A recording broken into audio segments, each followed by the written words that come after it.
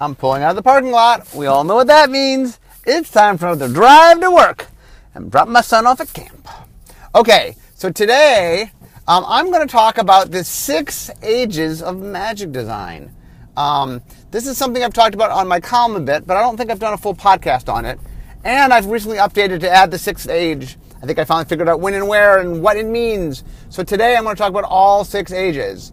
So in some levels, this is a history of magic design podcast, sort of talking about the different innovations of magic design and sort of how things have changed. So if you love magic design, which hopefully you do if you listen to this podcast, and you're interested in history, which also hopefully you care some about since you listen to this podcast, today will be an interesting day for you. Okay, so the first age, the golden age of magic, was from Alpha through Alliances. So the first age of magic, obviously, Richard was mostly in charge in the early part of it. And really what happened in the early days was there was a lot of focus on individual cards. The design in the first age was very, very much about sort of just capturing the flavor and the resonance on a card-by-card basis. And a lot of how early design was done was just maximizing making each card as cool as it could be in a vacuum. And there was a lot of flavorful stuff that went on. I mean, the first age was sort of what put magic on the map. I think a lot of what made magic a thing that really sort of made magic what it was the idea of these cards were so evocative and that each card could do its own thing, and that, Richard's whole idea is the game is bigger than the box. I've talked about this quite a bit. And the idea was he wanted you to explore and discover. As you played other people, you would see cards you didn't know existed and stuff like that. And so a lot of the focus in the early days, in the original design, was really just on a card-by-card basis, making awesome things. Now, one of the problems of that was when you were making decisions on a card-by-card basis, you're not necessarily making decisions that are consistent overall. And so one of the downsides of the first age was that there really was a sense of whenever I would try to figure something out, I would make the decision based upon the card at the moment. In fact, a lot of the rulings from early Magic were sort of like, well, how does this card work? How's the flavor of this card? Okay, well, if that's true, then I guess this card does this. And they would do the same for each card. And what happened was, in a vacuum, cards all worked the same. In a vacuum, cards all worked cool, but they didn't all work the same. The decisions made on one card weren't necessarily decisions made on other cards. So there was a lot of inconsistency, which leads us into the second age. So the thing about the first age, by the way, I don't want to... I think a lot of times when you look at something like, we'll take the Model T. The Model T, comparative to modern cars, seems old and... ancient, right? It seems antiquated. But the point was, in its day, the Model T was an amazing thing in its day. Because before the Model T was horses. This was a mechanical car. And so one of the things, as I talk about the ages, each of these ages built on the one that came before. So I in no way besmirch the first age. The first age was awesome. If the first age didn't exist, the second age wouldn't have existed. Most of what I'm trying to explain today is sort of how each age led into the next age. So I don't really want... My goal is not to be critical of early ages. I think early ages, early magic was amazing for what it was because nothing like this had ever been done before. And sets, the technology of how we do design, it slowly got built up over time. So the first age really was this exploration of space, of what is this? What can we do? And a lot of really big concepts happened during the first age. Stuff like multicolor or legendary things or, just really finding a sense of how all the things fit together and how things worked. But the one thing that the first age, one of the symptoms of the first age that I think led to the second age was when you were making decisions on a case-by-case basis, when every card is maximizing how it feels, while you have very evocative cards, but you have a system that's inconsistent. And that was one of the biggest problems, in that the rules didn't work the same for every card. The rules would do one thing for one card, but a different thing for another card. Or just how the color pie was applied. It was, each card was flavorful unto itself, but it created an inconsistency in how the color pie was applied to it. And so I think what the second age basically Joel Mick took over as head designer. Back then, head designer and head developer were the same role. There was just one role, but Joel Mick took over. Joel, for those that don't know, so Richard Garfield obviously created the game. Richard sort of oversaw in the beginning. Then eventually Joel started taking over. What happened was, early on, Richard was doing some design, and then Richard went on to do other things. If you remember early in Wizards, we really thought that trading card games, not just Magic, but trading card games as a whole, were going to be this giant thing. And so Richard went off and he made Jihad, which turned into Vampire: The Eternal Struggle, and he made Netrunner, and he made Battletech, and he made all sorts of different trading card games, and the idea of trying to just make a lot of different trading card games. So what happened was he was off doing other games. He wasn't doing Magic anymore, and so a bunch of people came in. A lot of the early playtesters were the first people to come into R&D. Joel was one of the early playtesters. He was with the group that made Mirage, and Joel came in, and he was the first head designer outside of Richard, past Richard. And I think one of the things that Joel tried to do is said, you know what, we need some consistency.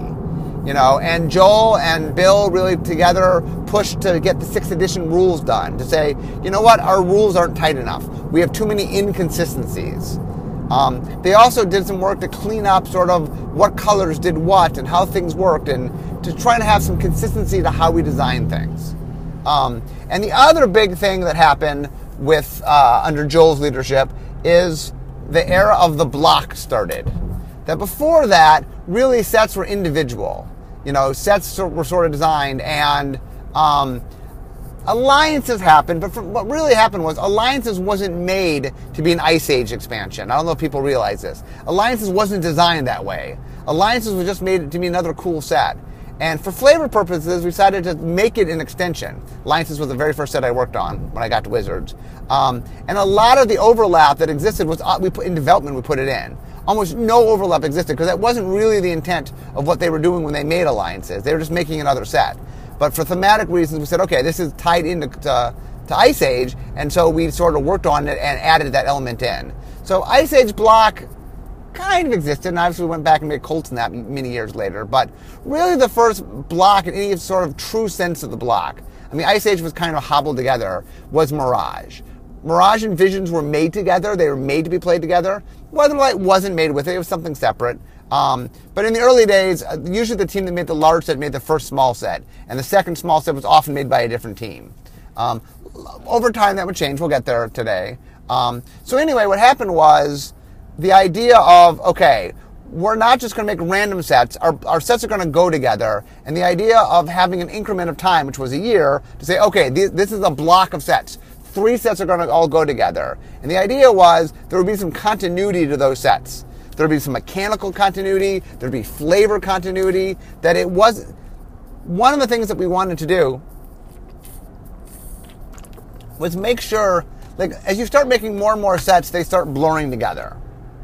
And so early sets, we're sort of like, oh, this is the set I'm doing. And eventually we're like, okay, well, let's band some sets together. And we said, okay, we also, the other thing about Mirage is it's really the first set where Limited got heavily influenced on how it was made.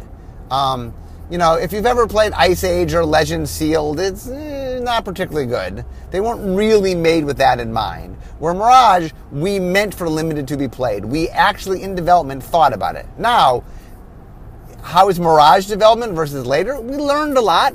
Mirage is quaint and somewhat like... So one of the things that's funny, if you look at early design, is we would learn things, but we'd learn them really slowly. Like Strip Mine was too good, so I made Wasteland. Okay, well, Wasteland's a lot better than Strip Mine, but... Or another example was, in Mirage, we made a Fireball. We had, not essentially Fireball, but a Expel, with 1 red mana.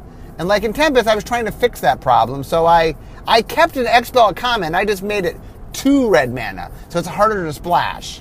And little by little we start figuring out where things need to go and where, maybe an Expel is so powerful that it's supposed to be a rare thing. Not common, but not uncommon. Maybe it's supposed to be rare, and that little by little we start figuring out things.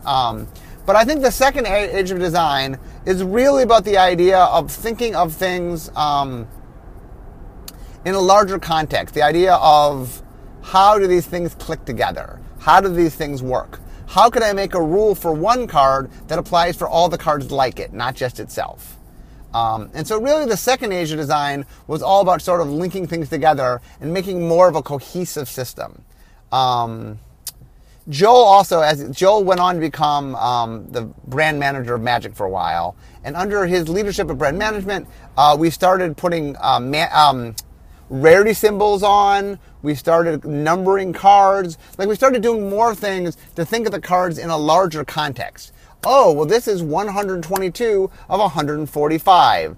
This card is this rarity. We started doing more things to sort of make things come part of the whole. And even in design, that was very much more the case. For example, like the way early blocks worked is we said, okay, there's two mechanics. We introduced two mechanics per block. What are the two mechanics? And we'd introduce those. Now, be aware early on, we would have other mechanics, and we just wouldn't name them. We usually only had two named mechanics, and we tended to choose bigger mechanics that we could stretch out over three sets. And we would find some way to do them and then slowly tweak them as we went along. That was the second age of design. So the third age of design is when Bill Rose took over as head designer. Joel, Mick, and Bill Rose were good friends. They had worked together making Mirage and Visions. They were good friends. So when Joel left Magic Design, or left R&D, to go be the brand manager of Magic, Bill ended up taking Joel's position. And the first set really under Bill's watch was Invasion. So real quickly, age number 1 was Alpha through Alliances. Age number 2 was Mirage through Prophecy. So age number 3 starts with Invasion. And the reason it starts with Invasion is this is where we start to see the theming of blocks. Early on, there wasn't a lot of themes. Like Mirage had a setting, but the setting wasn't horribly intertwined. The fact that it was this African setting didn't really imply what the mechanics were. And the mechanics was, like for Mirage, was flanking and phasing. What did those have to do with each other? Nothing per se. Like the early blocks were kind of built around mechanics and had definitely a feel to them, but there wasn't a thematic connection. And starting with Invasion, like Invasion was, we are a multicolor block. That's what we are. We have a theme. It was followed by Odyssey, that was a graveyard block, which was followed by Onslaught, which was a tribal block, which was followed by Mirrodin, which was an artifact block. You start seeing thematic blocks. Blocks become themes. And that is, I think, a big part of what Bill did was the idea of, okay, we have consistency where our rules are working together, the color pie makes sense, we've figured out how things work and applied it across, but now we can go to the next step. And the next step was, we can give more flavors to our blocks. We can make our blocks about something, conceptually, flavorfully, mechanically,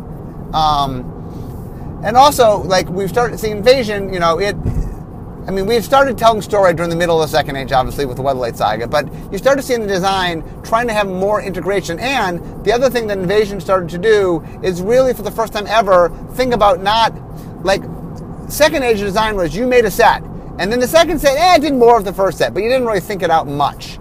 Now, Invasion went a little farther. It definitely sort of said, what's our theme for the set, and sort of thought about it. But it leads us into the fourth age of design. So the third age of design started in Invasion, ended in Saviors of Kamigawa. So the fourth age starts in Ravnica. That is when I take over as head designer. At that point, the position splits in two. So there's a head designer and head developer. I just become the head designer, not the head developer. Head developer at a time was, I think, Brian Schneider, I think, began. So what happened was Bill had become vice president and stayed on as head designer / developer and vice president. And eventually it was clear there was just too much going on, that Bill couldn't do a good job of doing both. And so Randy, who had taken over for Bill sort of as the director overseeing Magic when Bill became the vice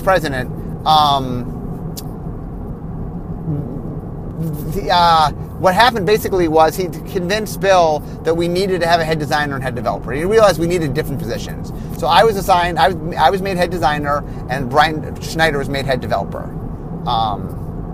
So, is that timing right?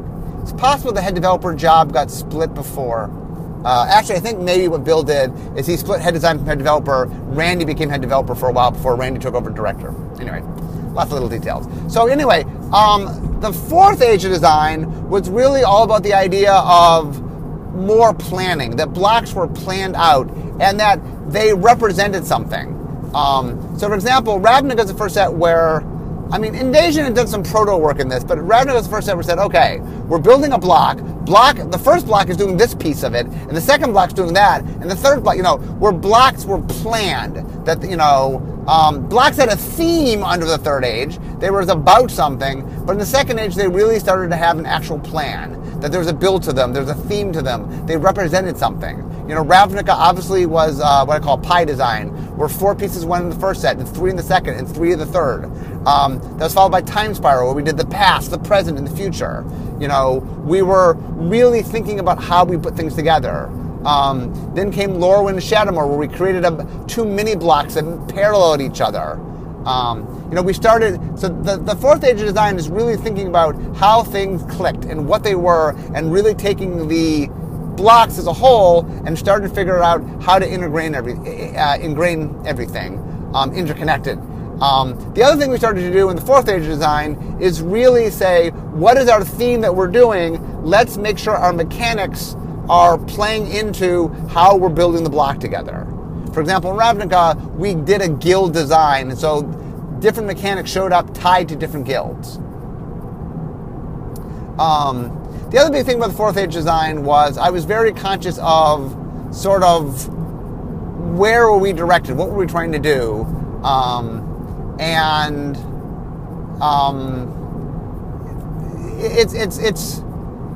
I think I was very, very focused on figuring out how to give strong identity to the blocks that wasn't just an outward-facing thing, but an inward structural building thing. And fourth age really changed how we built blocks and how blocks got put together. For example, fourth is really the one where we said, okay, this goes here, this goes there, this goes there. The idea was if I took any card out of a block, I could tell which set it was supposed to go into. That the sets had enough identity from each other that it's clear within the context of the block where it went. If I showed you a multicolor card, well, somewhere in multicolor, Invasion's multicolor, somewhere that would go, or, Odyssey's a graveyard, well, this card would go somewhere in Odyssey. You could tell it's from the block, but you couldn't necessarily tell exactly what set it was from. Okay, so the fourth age design went from Ravnica through Rise of the Eldrazi. So the fifth age started in Scars of Mirrodin. So Scars of Mirrodin was when I really started getting the idea of, okay, not only am I structuring my blocks, I'm trying to evoke something out of the blocks. This is where I really first started playing the idea of emotional resonance. Like, okay, what am I trying to do? What am I trying to get people to feel? Scars of Mirrodin was all about the Phyrexians invading. And so I really spent a lot of time and energy saying, okay, well, how do the Phyrexians make you feel? What is the emotion that's going on? And how do I make the gameplay and match the emotional resonance I'm trying to get out of the player? So I talk a lot. I recently did a thing on emotional resonance in my my 20 lesson series. This is where the part where that really started coming home. The idea of, okay, I'm doing a set. I'm trying to make the audience feel a certain way. I'm trying to match up the gameplay. I'm trying to match up the mechanics. That before the mechanics were trying to lock into how the block was structured. Now they were trying to tie in not just into that, but what was the overall emotional feel we were going through? What's the block trying to do? How is it trying to make you feel? Obviously, I've been the head designer, so the first few ages kind of matched with different head designers. What happens is, since I've been doing this for a while, as I sort of make big innovations, that's when ages happen. When I'm in charge, even though I'm obviously for the 4th, 5th, and 6th, I'm still all head designer. So the 5th design really played an emotional resonance, really sort of thinking about how mechanics tied into how we made you feel, and it went from Scars of Mirrodin through Journey into Nyx. So the 6th age, which recently happened, I'll talk a little more of this because I haven't talked a lot about it. The 6-stage design, the biggest innovation of the 6-stage design was a couple things. The biggest one was the introduction of exploratory design. I talked about this recently in my lessons learned, but this is a good metaphor. Let me talk about this a little bit.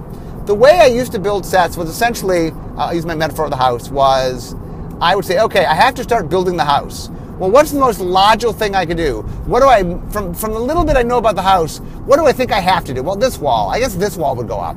So I'd build that wall. And then as I'm trying to map out the house, I'm like, okay, well, it's time to build another wall. Okay, what's the most logical place for me to put this next wall? And what happened was I was kind of building the house. I was kind of plotting the house while I was building the house. And that's hard because sometimes you make decisions and you're committed to that decision. It's like I can't just necessarily pull walls down. So like once I build a couple walls and then when I'm putting on the fourth wall, if I realize the first wall's something's wrong with it, like, well, but the wall's up. So what exploratory design said is, okay, let's do blueprints. Let me figure this all out before I'm committed to having to actually build the building. And if I'm doing blueprints, I can put a wall up and scratch it off. I have the freedom to move things around because I'm not committed to anything yet. And exploratory design really changed the dynamic of how we can think about design. Now, the funny thing is, this is more inward-facing than outward-facing. But what the end result, which I think the audience can see, is it ended up with a much tighter element of design. That how the things pull together. Now, like I said, when I did my lessons learned in Concept Tarkir, there was a few mistakes made in Concept Tarkir, but there was a through line between the mechanics and the set. I mean, I still cared about the emotional resonance. I still cared about the block structure. But I'm starting to do it in such a way that the pieces are very different than we've seen before. For example, just the very nature, like in Khans, how I was able to take the clans, convert them, change them, have each one represent one end of the spectrum, but then have a through line between all three sets in the clans. That wasn't something I could have done before. That required me spending some time thinking about how to map certain things out. And like I said, Khans was the first time out. I think each set has gotten better since then. The idea of having the exploratory design so that we can map things out ahead of time, that we can sort of see where we're going, that we can do that, fundamentally changed how we build sets. It changed how the integration of the sets. It changed sort of our ability to experiment and to push things.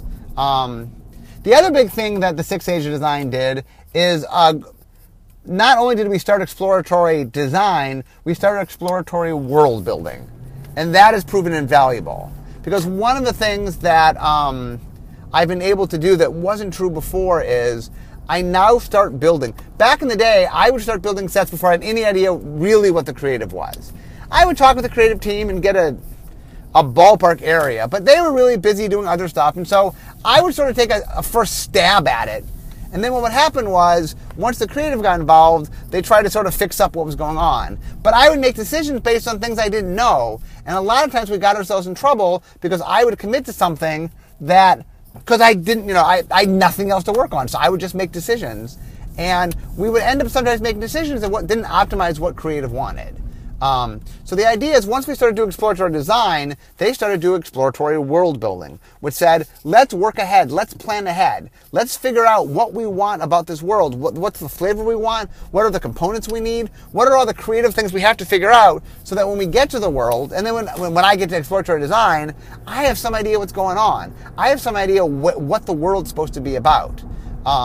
And it allows me to interact with them there's always been some connection between creative and design. We were always at work together. But I think as you move through the ages, what you find is we're working earlier and earlier together and more together. And I think the 6-stage of design is we're doing all this work. They're doing exploratory design, world building. I'm doing exploratory design. It's weaving together. And all that's getting done before design even starts. This is all pre-design. So when I sit down now to start a design, the amount of information I have, like once upon a time when I started a design, it's like, okay, it's blank page, let's go. And now I start with like an outline. I start with a clear idea of what it is I'm trying to build. I have blueprints. I have preliminary blueprints to start figuring out what I'm doing. And that has fundamentally changed how we design, because I'm not playing catch up. I'm not sort of designing on the go. I have the freedom to really think ahead to what I want and to work with the creative team in a way to maximize, like, to have us be able to come together and do things. My best example is from Kaladesh, but Kaladesh is not public yet. Although, by the time you hear this, it might be. It'll be really close. But Kaladesh, I mean, I'll talk a little abstract because I don't know whether or not you know Kaladesh yet. But Kaladesh has its major mechanic and its creative contribution are so entwined. What defines the world creatively is what defines the game mechanically, the set mechanically. And the fact that they're that interwoven is really a testament to how the Six Age of Design works. So the Six Age of Design is starts in Khans of Tarkir and goes till we get a Seventh Age. I'll let you know when a Seventh Age happens. But anyway, so to recap, the Six Ages of Design. So first age was Alpha through Alliances. That was the age of the individual card design. The second age was Mirage through Prophecy. That was the age of interconnectivity, the start of the block, and the idea of just thinking of things in larger context, of having things work together in a system. The third age of design was Invasion through Saviors of Kamigawa. That was all about theming, about connectivity, about making sure that blocks had an overall theme to them. Fourth age was Ravnica through Rise of the Eldrazi. That was all about block planning and really sort of picking mechanics in such a way that they allowed us to create a connected block. The fifth age was Scars of Mirrodin through Journey into Nyx. That was all about emotional resonance, about designing in such a way that your designs reinforce and enhance the gameplay, thus that you match the feel that you want to get out of the gameplay, that you want your audience to feel a certain way to match the world you're in. And the Sixth Age of Design starts with Khans of Tarkir to present day, and that is talking about using exploratory design and exploratory world building to pre-work, to lay down foundations so that we're figuring out what we need to do ahead of time, and so we are building on stuff that's carefully planned in a way that we had never been able to plan before. And that, my friends, is the 6 ages of Magic design. So I hope you enjoyed this little jaunt through history, little design history. Something near and dear to my heart. And I hope to have many more ages of design to come. In fact, I could see a 7th one on the horizon. Anyway, thanks for joining me. I'm now in my parking space. So we all know what that means. It means it's the end of my drive to work. So instead of talking magic, it's time for me to be making magic. So thanks for joining me, guys. And I hope you, I don't know, when I always do design stuff like this, I hope it means something to people. I care a lot about the design stuff. So anyway, sorry, I segued off my thing. So instead of making magic, instead of talking magic, it's time for me to be making magic. Okay, guys, I will see you next time. Bye-bye.